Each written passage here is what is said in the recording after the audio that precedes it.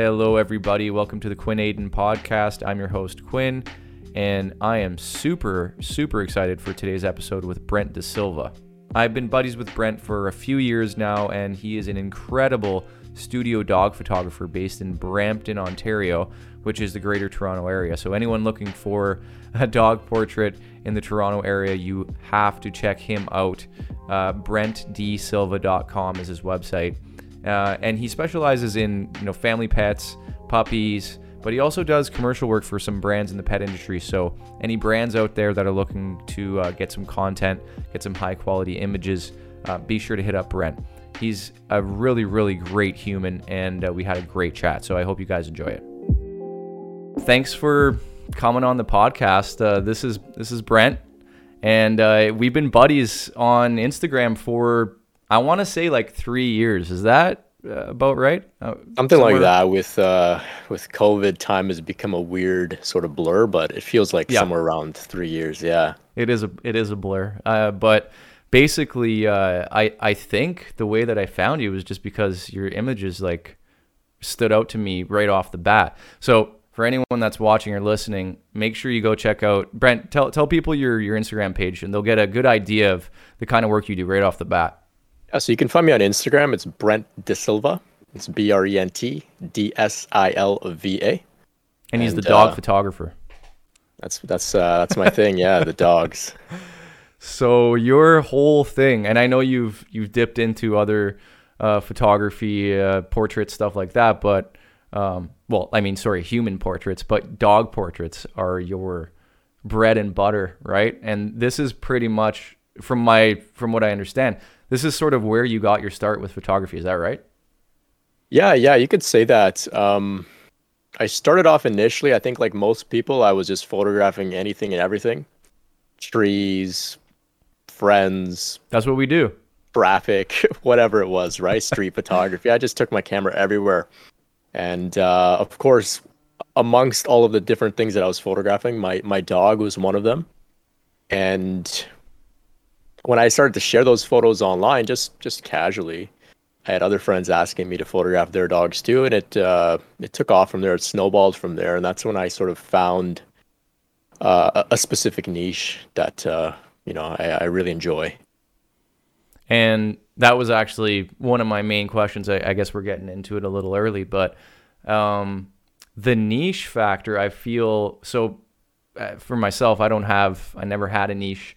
I guess my niche was always sort of like corporate, but I lacked like a real strong niche like you have. And I see and I saw how fast you're able to grow with the niche. And do you think that having that real specific niche, and we're not even talking animal portraits, we're talking just dogs, right? And I know you'll do the other stuff, but you really focused on dogs. And do you think that really helped your business grow as fast as it did? Because it took off real fast.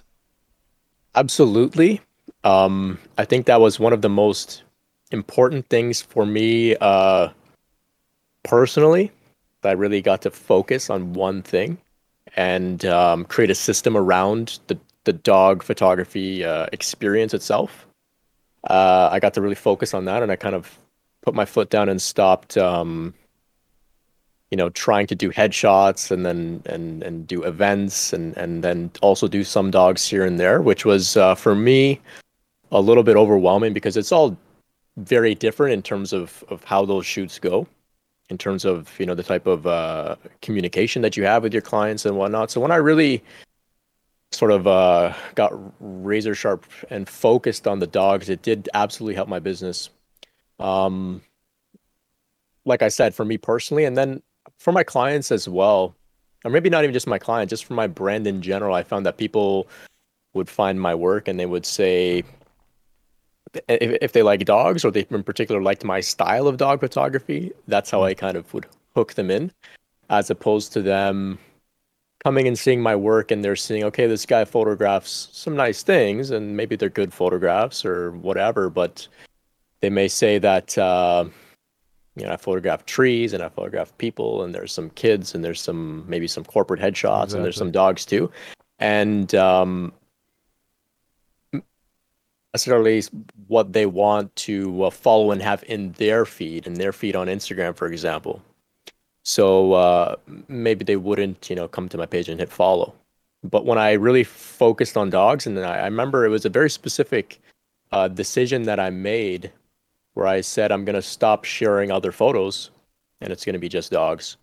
And that was difficult for me actually. And I still kind of feel this a little bit of like I guess it's like a little bit of sadness because I have some great photos that I really like of things that aren't dogs that I don't feel it's best for my business to share them, on Instagram. Of course, we could share, stories that are temporary and whatnot, but that was a difficult decision for me to make. But it was something that I had to do because I recognized that specialization was going to help me a lot. And like I said, it helped me personally with my business, and then of course with my brand too. Yeah, that's. I mean, I struggle with the same thing. I'm not as good at not sharing this stuff as you are, unfortunately. But yeah, I think that not having a niche, and I've learned this over the years, and I haven't really followed my my gut with it. I think because what ends up happening for me is I just get I get pulled into other jobs. So some other stuff comes up, and then seems like I don't have time to niche. But what you're saying is like you don't really need. Or what I'm sort of getting from you is you don't need time to niche. You just have to do it, right? You just have to strip it down to one specific thing. I don't think in my head I have it built up as this big endeavor. Like I need to make a whole new business model and whatever. And I'm sure that became a part of what you did. Obviously, you've got your dog shirt on here, so you've branded, you've got your logo, you've branded yourself as the dog photographer. So there that is a part of it. But like you said, you just started by just posting dog photos, right? Right, exactly. And there is something to be said, of course, about being a little bit more flexible with the things that you do share. It shows that you're multidimensional, and I feel like it's a little bit more personal, because you get to show that, look, I'm going out on a trip and I'm taking some landscape photos. I'm not just a corporate headshot guy, or I'm not just an event guy, or a person that does. I think you did automotive stuff as well. It shows that you're a multidimensional person, right? And of course, Definitely. there's another component when it comes to brand, and that's the personal aspect, right? We're not just connecting Yeah. with your work and your art; we're connecting with you as a person. And so we get to see that from from your approach as well. I see that you are a person with a life who goes out and does more than just a particular niche. And for me, that's something that I've recognized is that I'm kind of I'm guilty of not putting out as much personal things as I would like to, or as that I feel Hmm. like I need to. Sometimes I think my page is just a page of a bunch of dog photos, and there are pages on Instagram that just kind of repost cute dog photos, which they kind of Oh, curate from all over, right? And people follow them right. just to see those photos and just enjoy them on their feed. And so sometimes I think I'm just kind of like that, and I got to be a little bit more personal and show that I am a person that creates these photos myself. Yeah. I have more to my life than just photographing dogs, and so there is something to be said, of course, about being a little flexible. And it's something I got to think about too, because I neglect to post a lot of stuff on my story, which I think is a safe place to Hmm. branch out a little bit. Yeah. Yeah. I think and it's all about the algorithm in a way too. That there's something there with that too, or not even the algorithm, but social media. People like to see just the dogs. They don't like to see, like you said, they don't like to see all of and this is like irrelevant of whether or not it's a potential client or not. People just scrolling. They like to just see like one cohesive page. Oh, I'm going to follow this person because all they post is dogs and I want to see more dogs, right? So Right. it's not only from a client generation standpoint, I think it's also in getting the followers, right? Because I don't get those random followers because I don't have that. And also you've got a great niche, dogs. Who doesn't love dogs? I mean maybe some people. I'm a huge dog lover. I've got 2 dogs. That's what drew me to your photography Not only the fact that it was amazing, but it was dogs. So Yeah, that's thanks so right up much. my Thank alley. you. Yeah, thanks a Um, lot. so in that vein, then let's talk about your style and how you were able to develop that style. Because for anyone who hasn't, you should again go check out Brent's work on Instagram and also on your website. I would assume it's up there. Yeah, go do that. But if you haven't, Brent takes some basically they're really kind of close up. A lot of them, I would say. The dogs get real nice and close to the lens. I feel like you're using a wider lens Yeah. a lot of the time. Hmm. Talk about your process and how did you develop the process? Was that something that came quickly or was it just trial and error? I got a lot of inspiration initially, and I'm still very much inspired by Platon, photographer who has photographed a bunch of presidents, great artists, actors. He does a lot of black and white work. Hmm. And his kind of rebellious side is to use a super wide angle, which, of course, if you know about portrait photography theory, it's something that we generally would say we're not supposed to do that. We're not supposed to distort the subject with Right. super wide angles. And I really liked his style because it was different and it was very simple in that way. And I kind of started applying that to dogs, and I found that being super wide, having a super wide focal length, it was a unique style. It was a perspective that people haven't necessarily seen their dogs in before, so that gave me a little bit of a strong attractiveness to my work because people can say, I never saw my dog with such a huge nose, or I never saw them with such a big head, for example. So that's what I want to do as well. I want to give people a perspective of their dog they may have never seen before. Um, Very cool. and it lends itself to the fact that I can be so close, and which is very important for me because I get to engage with the dog directly. I get to pet them, give them treats, and in some cases, Right. quite literally just trap them to be on the backdrop where they can't run away because I'm right there. So Yep. it all kind of came together in that way. And so the wide angles really contributed to my style like that. Um, Very cool. as well, I use like a kit lens. So I shoot on a crop sensor with an 18 to 200 millimeter Canon Wow. kit lens, right? And so it's not like super sharp or like top of the line gear. It's like entry level gear you can pick up for like a couple $100. But because I have that strong, really wide focal range, I get to create those super wide angle shots, and then I can take a step back and zoom in on like a really nice sort of headshot. So I get to be very flexible like that, and so that all contributes to my style as well. Um, how I developed my style was just over time was just kind of, I think, getting a little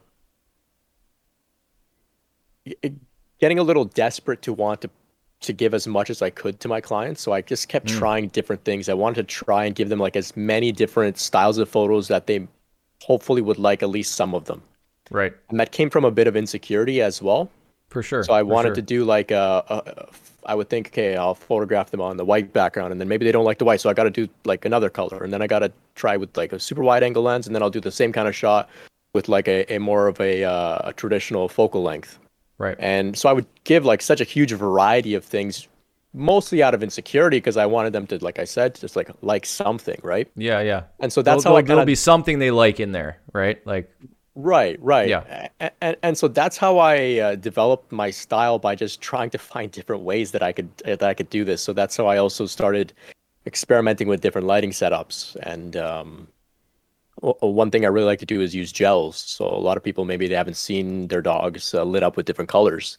And so Absolutely. and so that's another thing that I kind of that's kind of become a sort of staple of my style is the gels. Definitely.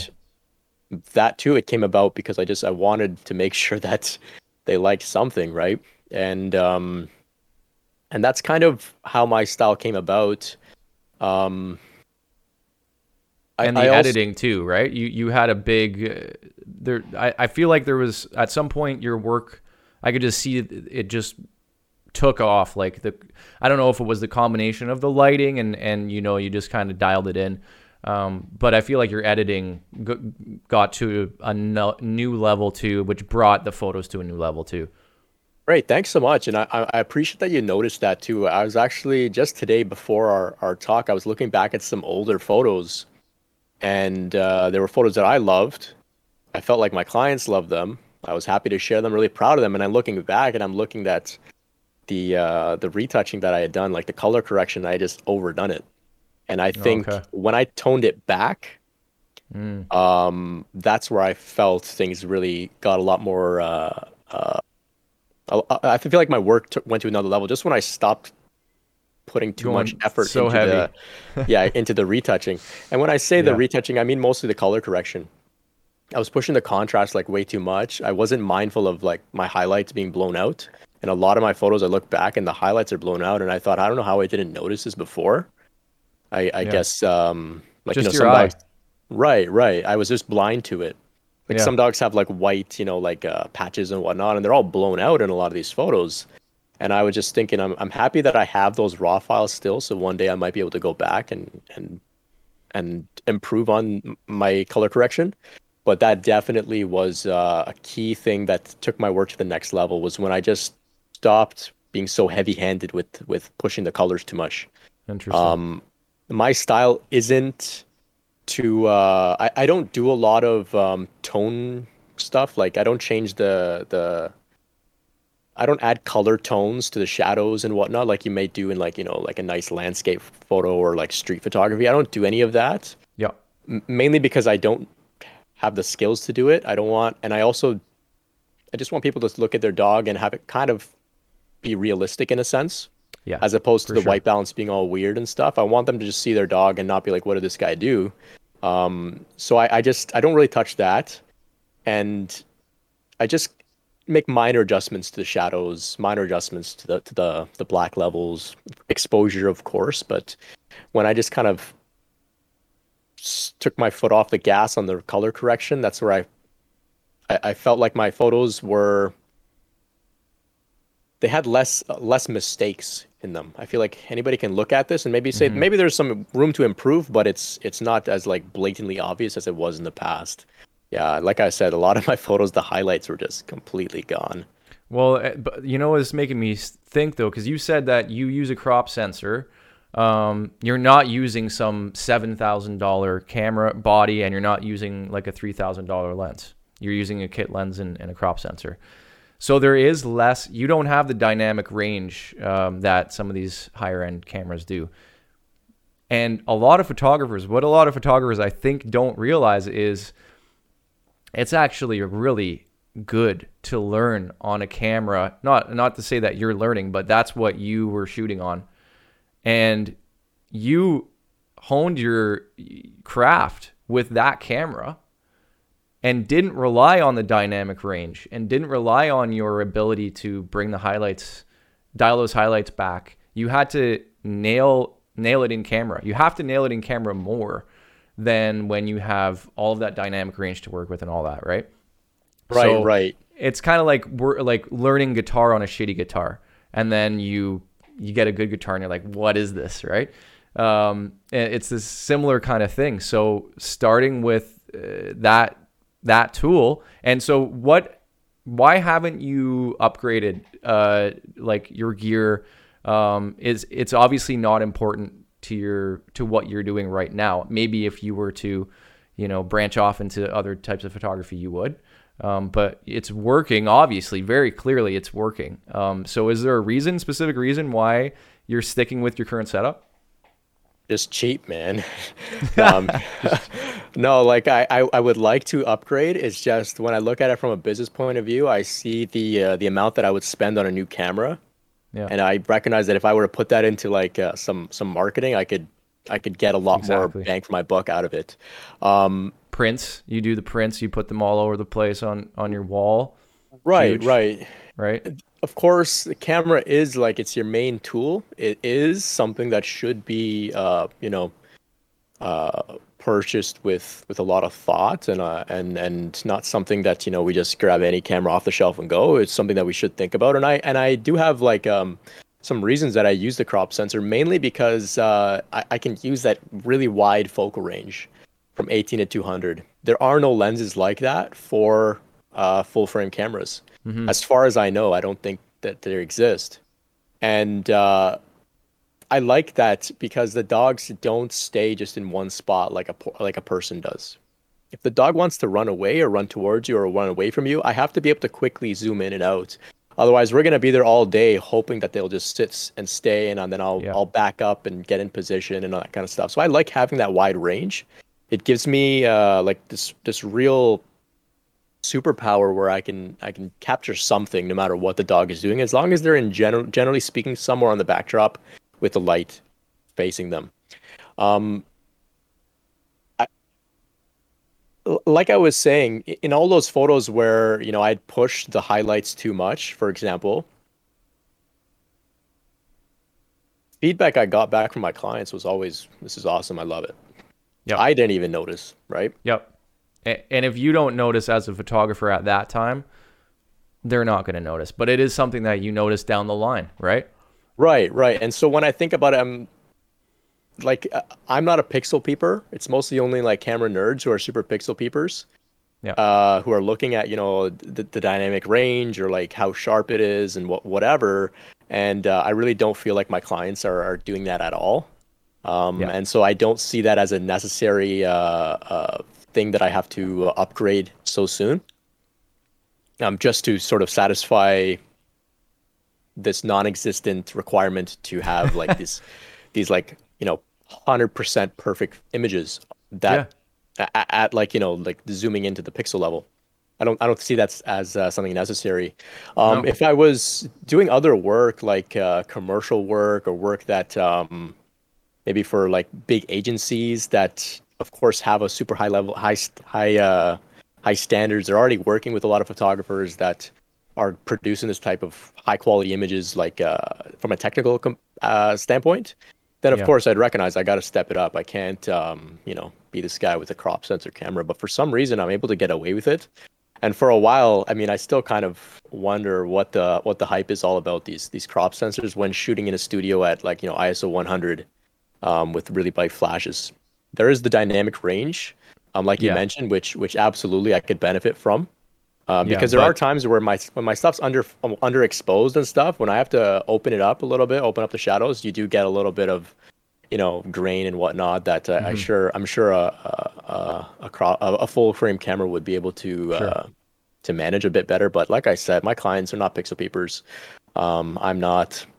I can use that money for some other things later on, though. I would like to really treat myself and buy like a $5,000 camera, but right now, I don't think my car even costs that much, so I gotta hold off a little bit. I think you deserve it, man. But thanks, man. No, I think that this is a great lesson for anyone who's listening and who is hung up on gear and thinking that gear is going to make you a better photographer or whatever it is, videographer, filmmaker. Sometimes there's a requirement, like you said, but until that time comes, often I'm finding with myself, even in the filmmaking world, it's more of an excuse than anything to not have, I don't have a camera that does 4K 60 frames a second. And I shot a whole documentary on dogs, and I needed it to be 4K, and I decided I'll shoot it all at 24 frames a second. And you know what? It turned out to be better because I did that. It was more real life. I didn't need to slow anything down because I didn't want it to look like Sarah McLachlan was going to start coming in and singing over top. And, I didn't want it to look like that. So it worked to my advantage. But yeah, I think often we're using that as an excuse to not shoot or to not grow. So it's really refreshing to hear you unprovoked say I shoot with a kit lens. And there's nothing wrong with that. Absolutely nothing wrong with that. Also nothing wrong with, like you said, wanting to upgrade at some point. But what would be some of those things that you said you'd put it into marketing? Take that money, put it into your business in other ways. What would you do with that money? When you say marketing, is that running ads? What kind of stuff do you do for like the business growth side? Yeah, so running ads right now, that's really what I mean. Um, just getting my work out in front of people and paying for like the sponsored ads on Instagram has been working really well. Great. Um, I've done some math and I saw, if I put in a certain amount of money, I get a certain amount of clients booking with me. And um, it's basically just a numbers game at this point. It may change. Of course, it's going to change with the algorithm and the market and the season and whatever. But and when I say the season, I meant like around Christmas time, it's a little different than you know Sure. middle of January. But it's just basically like a numbers game where if I put in a certain amount of money for the ad, I can almost guarantee that if I'm very conservative with my numbers, it can kind of pay off. And so when I look at spending money on gear, it just doesn't make sense from a business point of view. It's just like running any other business, right? I think as artists, we get a little caught up because we're creating art. Some of us Yeah. have the bug to buy new gear. We're addicted to buying new gear, and Hmm. I totally understand. I've been through that as well.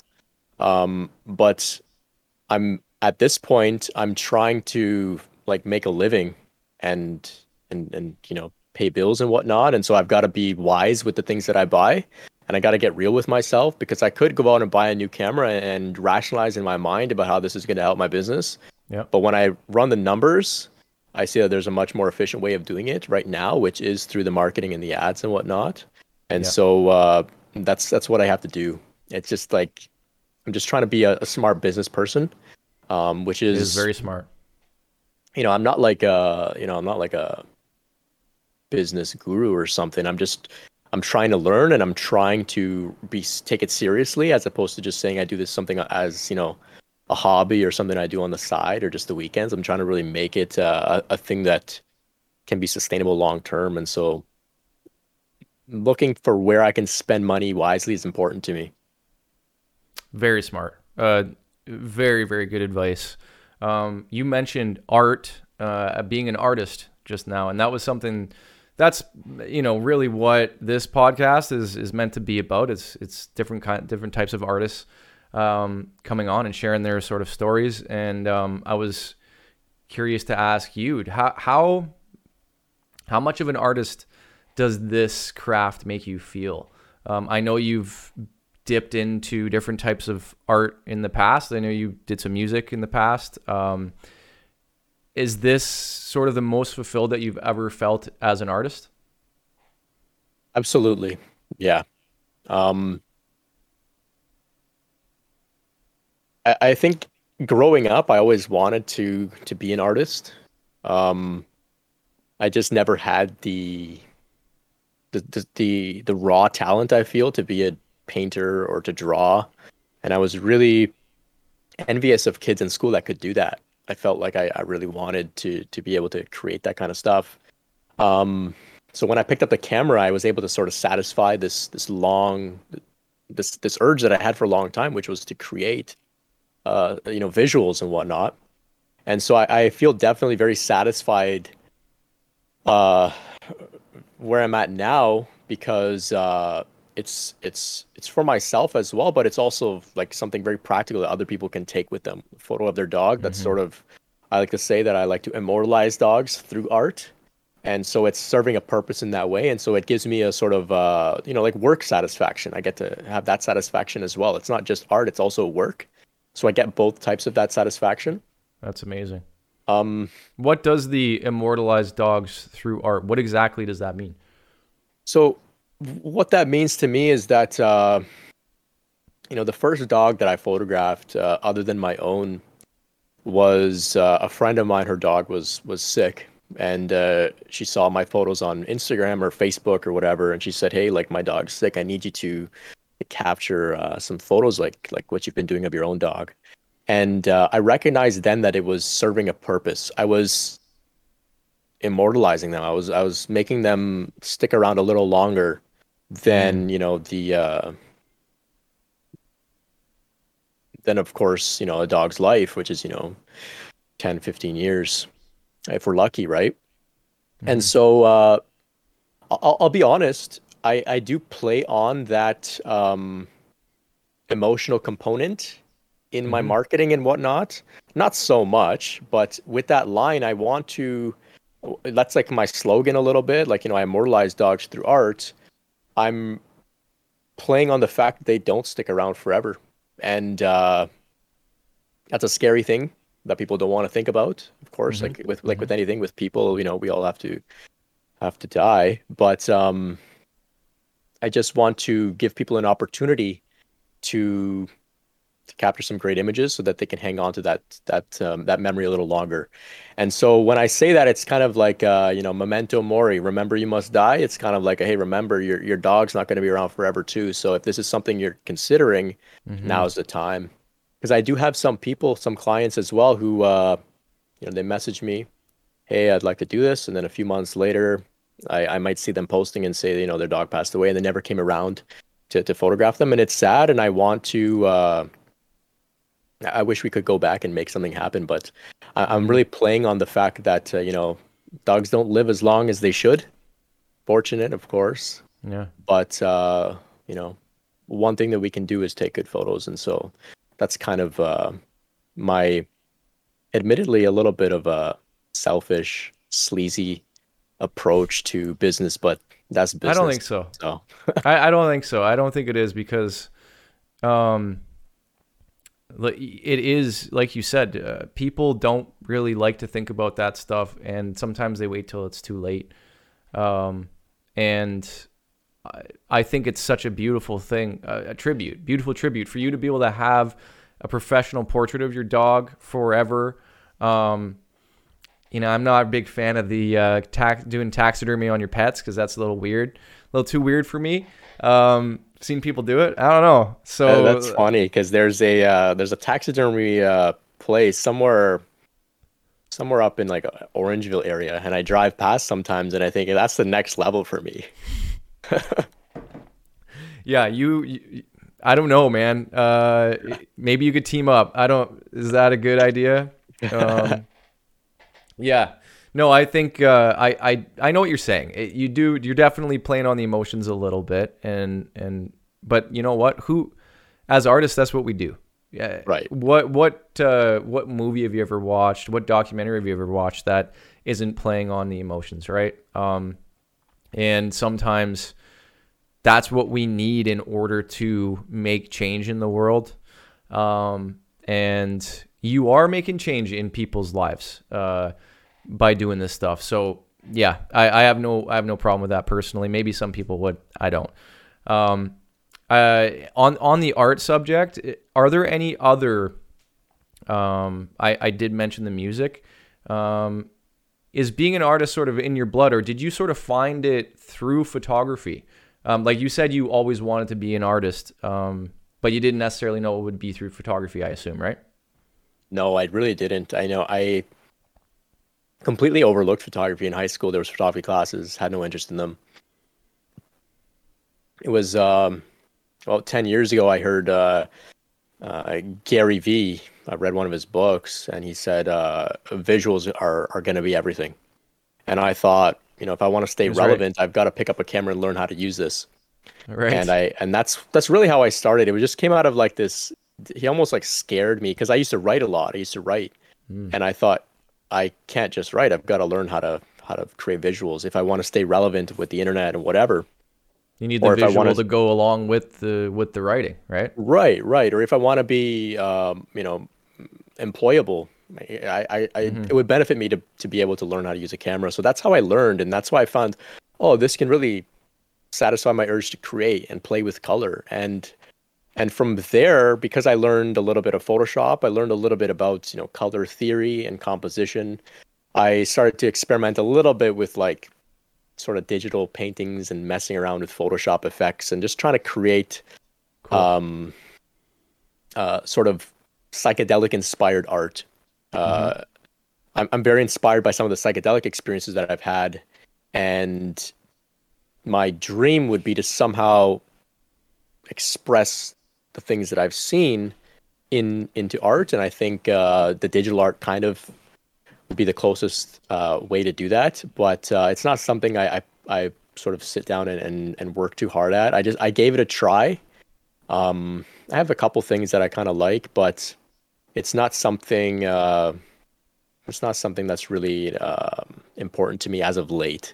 There are times though when I go into like a gallery, like, and I get like almost emotional when I Mm-hmm. see paintings, and I recognize part of it wasn't just the emotion that was being evoked from the paintings.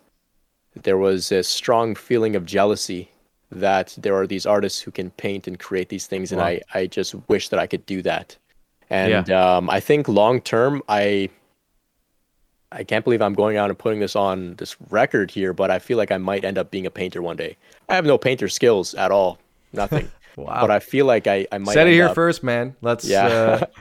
I feel like one day I think I need to sit down and really get over the learning curve hmm of learning how to use the brushes and whatnot, because there's things that I would like to let out that I think even photography kind of is a limitation. But that's my whole thing with being an artist. I think we're all artists in some way or another. Took me a while to admit That's that I am an artist. I feel like it's only been the past like year or so that I kind of can say really I am an artist. Yeah. well Yeah. interesting you say that because that is literally one of the main, from a personal standpoint, one of the main reasons I'm doing this podcast as well, because I really struggle with that. I really, really struggle with feeling like an artist. Sometimes I feel it, sometimes I don't. I do projects where I feel it and then I lose it. And part of my goal is to talk to people like you to inspire me. And to hear you say that is super interesting. And to hear that you're even thinking about, maybe not to say that you would drop photography, but you may go into a whole other art form down the road, which is to me really inspiring as well. But I really find it interesting, very interesting, because I've never heard anyone else say what you just said. And I literally said it. I don't know if I even made a TikTok about it, but I've been saying this at least to myself and to my wife, Jess. I feel inferior when it comes to certain types of art because I can't just create it from my imagination like the painters like you were talking about. Like I need a camera in order to do it. I need a subject. I need something to shoot. You can't when it's something on camera. I'm sure you get real creative, but you need the tool. And with painting, for example, you only need the brush and the canvas. And there's something that's very inspiring to me about that. People that can just make anything from their imagination, because I feel like I don't have that same ability with photography, because I need the tool and I need, a subject or whatever. Is that sort of what you're saying? Like you have that same sort of thought? Yeah, photography is a little bit more limiting because you have to deal with what's in front of you. And of course, you can put your camera behind a lot of different things, Mm-hmm. but you're still limited in that way. So, painting, you have infinite possibilities, but you have to have that skill to be able to bring it out. Mm-hmm. But truly, I really mean this. You're an incredible artist, and you're very inspiring to me. I've seen your. Thank you. I'm really excited for your documentary that's coming out. John is for the Thanks, man. dogs.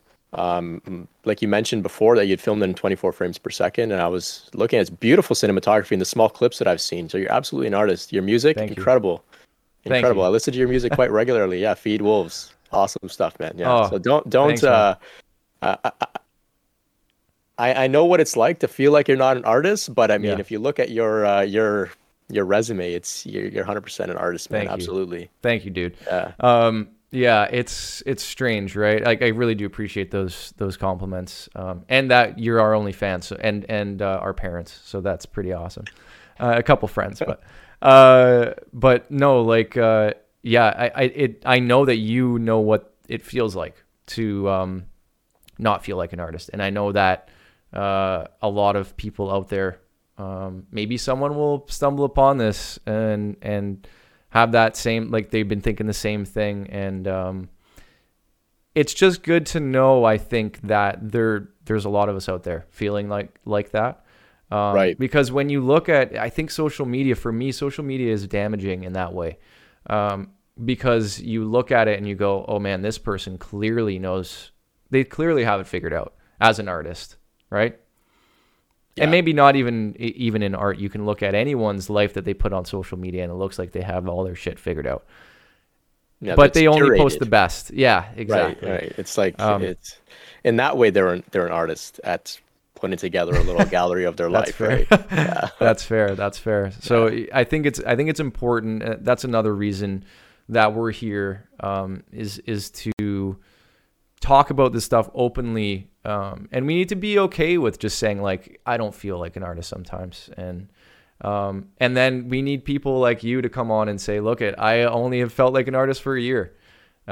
Because what did you feel? I mean, legit, what did you feel before that then? What was going through your mind before that? I wanted to ask you this. So I guess we're speaking about imposter syndrome here, right? We are. Not feeling like an artist. But I wanted to ask, when you first began, did you feel like an artist? And what I mean by that is when I first began and I was taking a few photos of trees and like plants and like close-ups of like a leaf on the ground and like a skyline. Yeah.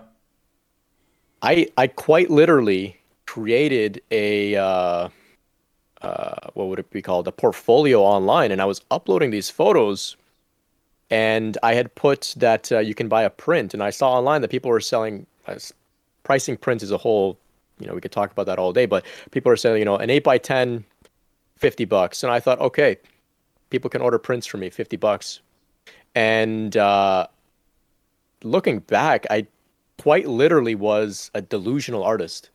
The photos were blurry. There were nothing original, nothing technical, nothing. It was just like, like this just delusion. And I think there is like a Reddit page called like Delusional Artists, and I was 100% one of those people. And wow, I don't know, I mean, I think I was just super excited and super passionate about this, and that was translating over into my like delusion of people thinking that people were going to pay me for this and whatever. But I think I found something that I stuck with, and I think the passion kind of brought me through to where I am now, 6 years later or something like that. But through that journey, there was a point where I recognized I was delusional, and then I went totally into being an imposter. And I was just like, holy shit, like I don't know what I'm doing. Wow. I don't know why anybody would like my work. And you start beating yourself up and stuff, right? Yeah. And it's only in the past year or so that I kind of feel confident enough to say I am an artist. And so I went on this like a bit of a roller coaster when it comes to this idea of feeling like an artist. I don't know if that's very common for people who start out as photographers to think that they're like you're master photographers or something, in the way I did, making a website or whatever with like just a whole lot of random photos. And you get excited at first, right? Of course, you got a camera, you get excited. And I guess the delusional part comes from you thinking that someone would buy it. Is that what you mean?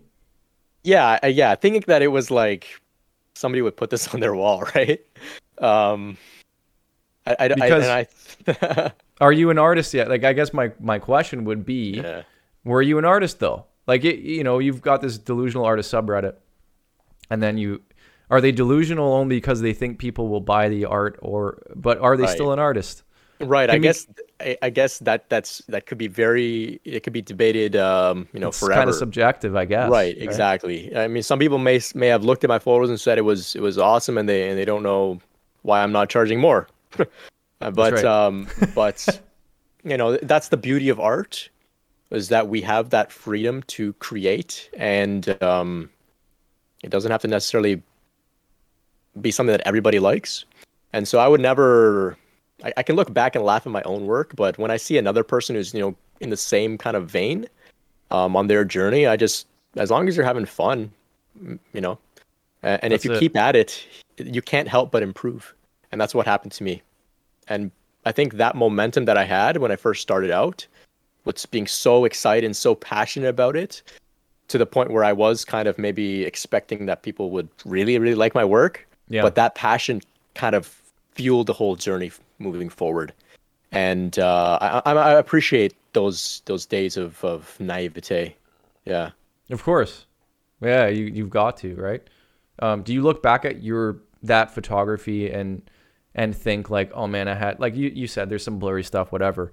Do you look back and say like, oh, I had no idea what I was doing, or do you look at it and go like, oh, okay, I can see there's potential there. Like you had a natural, like you can, I mean, I used to teach photography. You can tell when someone's got the natural sort of the eye for it. Do you look back at your old stuff and you can see that in it? Right, I think so. Yeah, there were some photos that I remember experimenting with the lighting. I didn't understand lighting, but I was just looking at it and trying to create something unique and different. Yep. And so I had the raw sort of eye for it. I didn't Hmm. have any of the technical things. I couldn't explain to you what hard light was or anything like that, but I just saw that this looks a little cool, looks different. And so I did have that kind of in there. Um, I, I remember trying to. I remember I had just got a 50 millimeter 1.8, and I didn't understand what aperture was. I didn't understand what 1.8 was, but somebody Hmm. had told me that this is a lens where you can get, that bokeh, that really blurry background. And so I took a bunch of photos with it, and the photos were there was nothing sharp in the photos. It was all blurry, and I thought that's what it was supposed to look like. Hmm. And so there's like one of the first photos I took of my dog. There's literally nothing sharp in it at all, and I thought this was bokeh, and I thought, oh, it's cool, That's and awesome. and so like it was. I was very very innocent with my approach, but I was just Yeah. having so much fun. I was really having so much fun. Yeah. Which is the key. So there, you got to remember that's where you started, right? And you started out having fun, and then at some point, I guess it became a job. But um, that's what I always try to remind myself of too.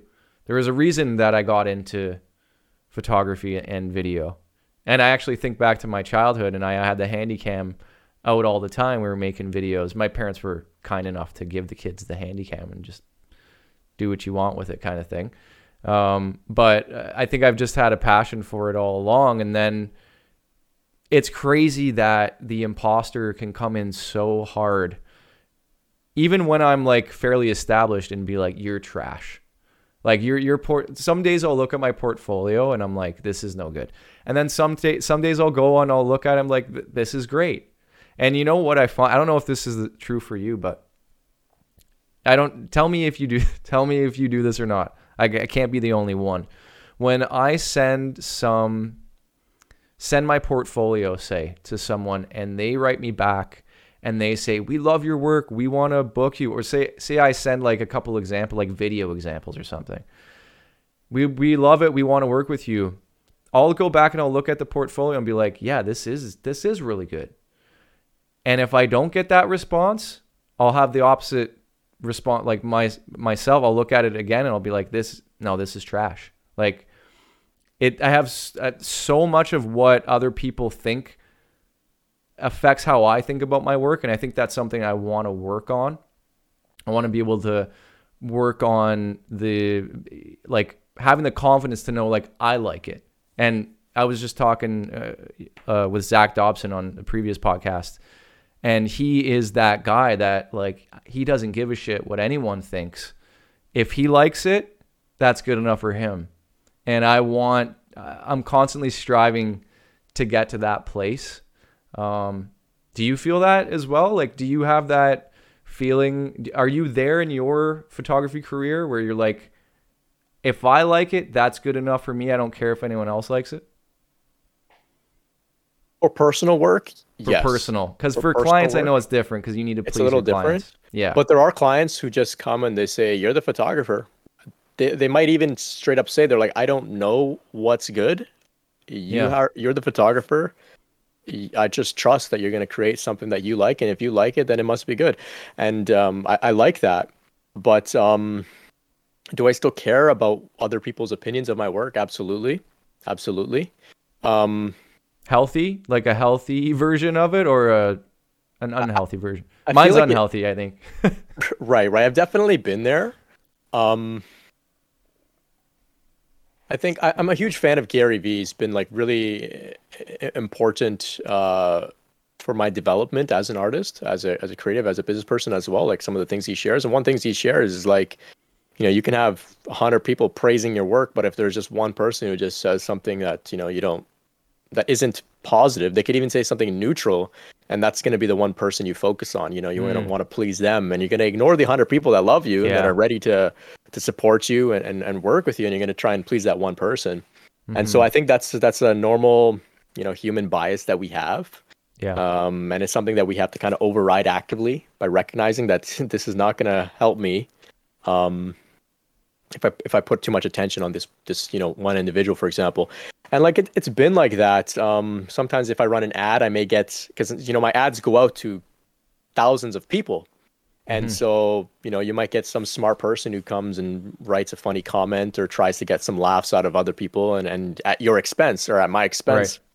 And Which seems to be more like more common on ads from what I've seen when people are running ads. I don't know why. right, right. I think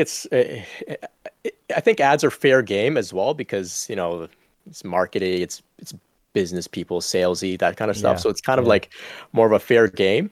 Um, I can't fault anybody for expressing themselves online. That's the beauty of being online and social media. But I'm not gonna lie and pretend that it doesn't, uh, you know, it fuel that imposter syndrome, right?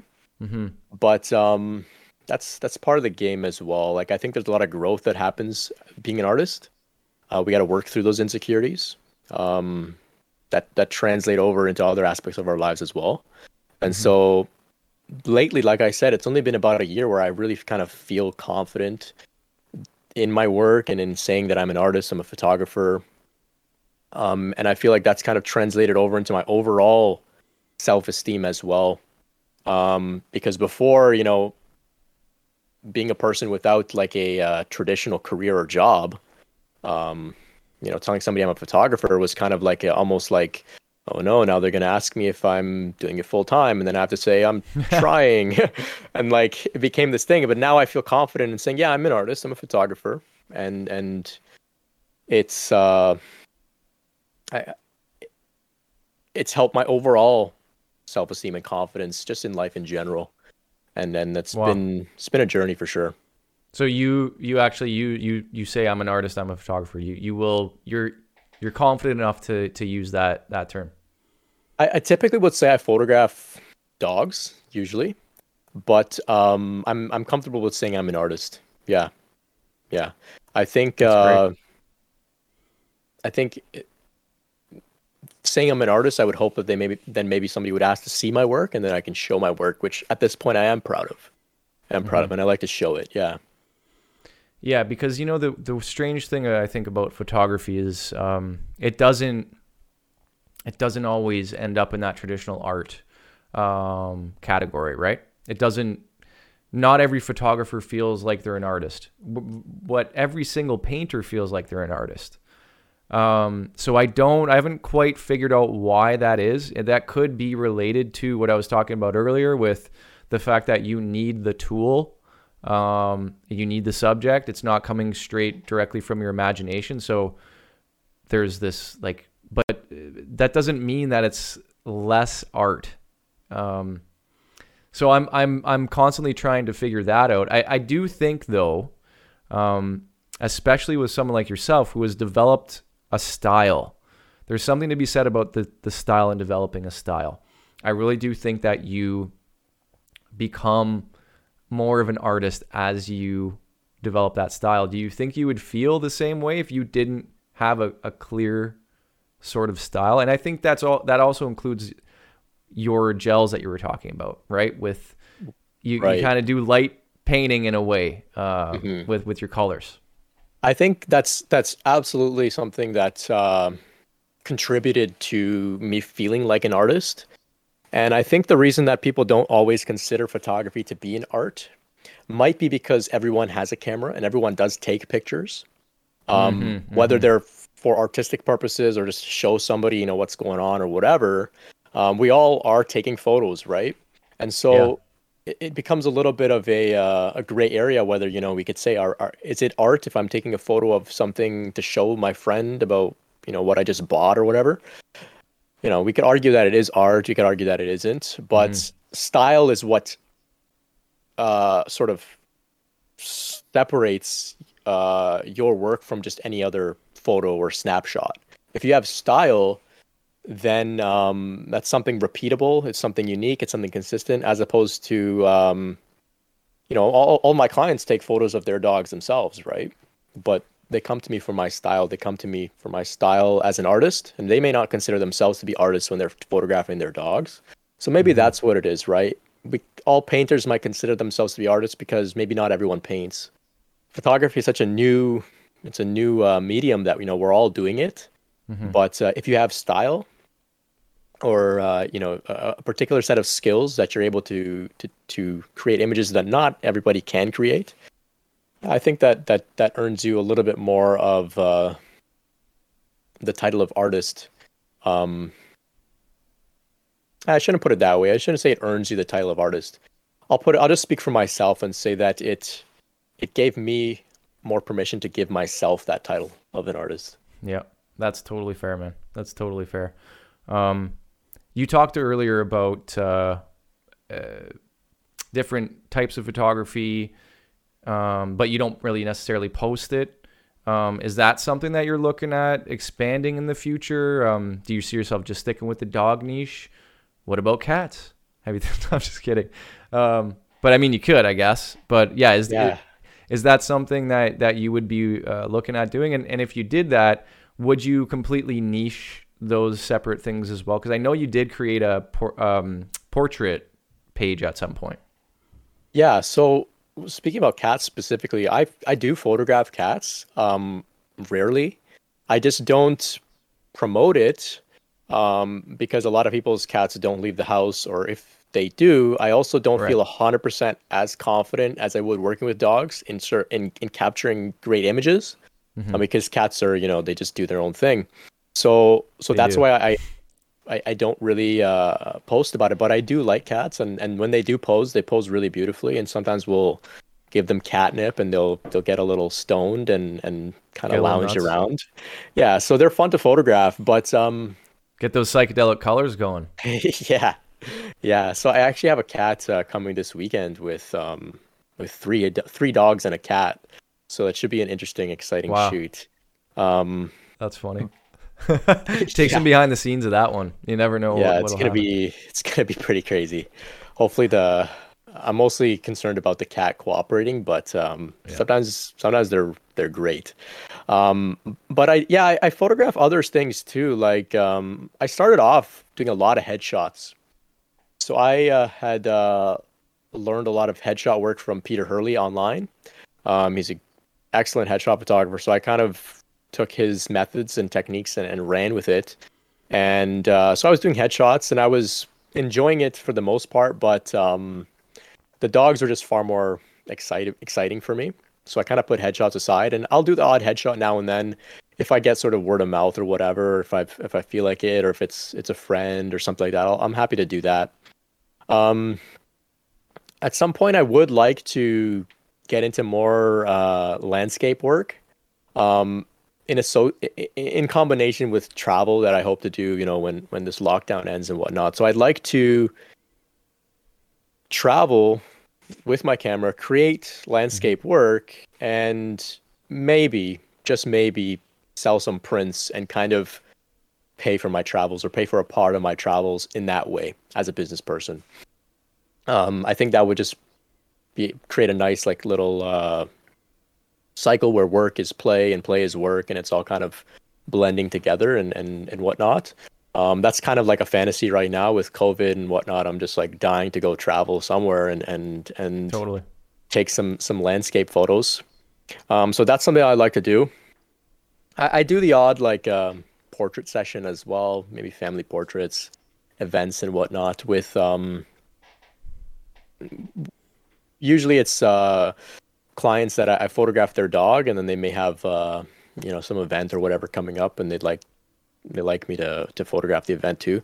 But that as well, I don't really promote it that much. I did try to create another Instagram where I posted exclusively portrait work. Mm-hmm. And then, this COVID lockdown, all this kind of stuff happened, and it kind of killed the whole Yeah. photography thing, and I lost momentum with that. Yeah. But I love all types of photography.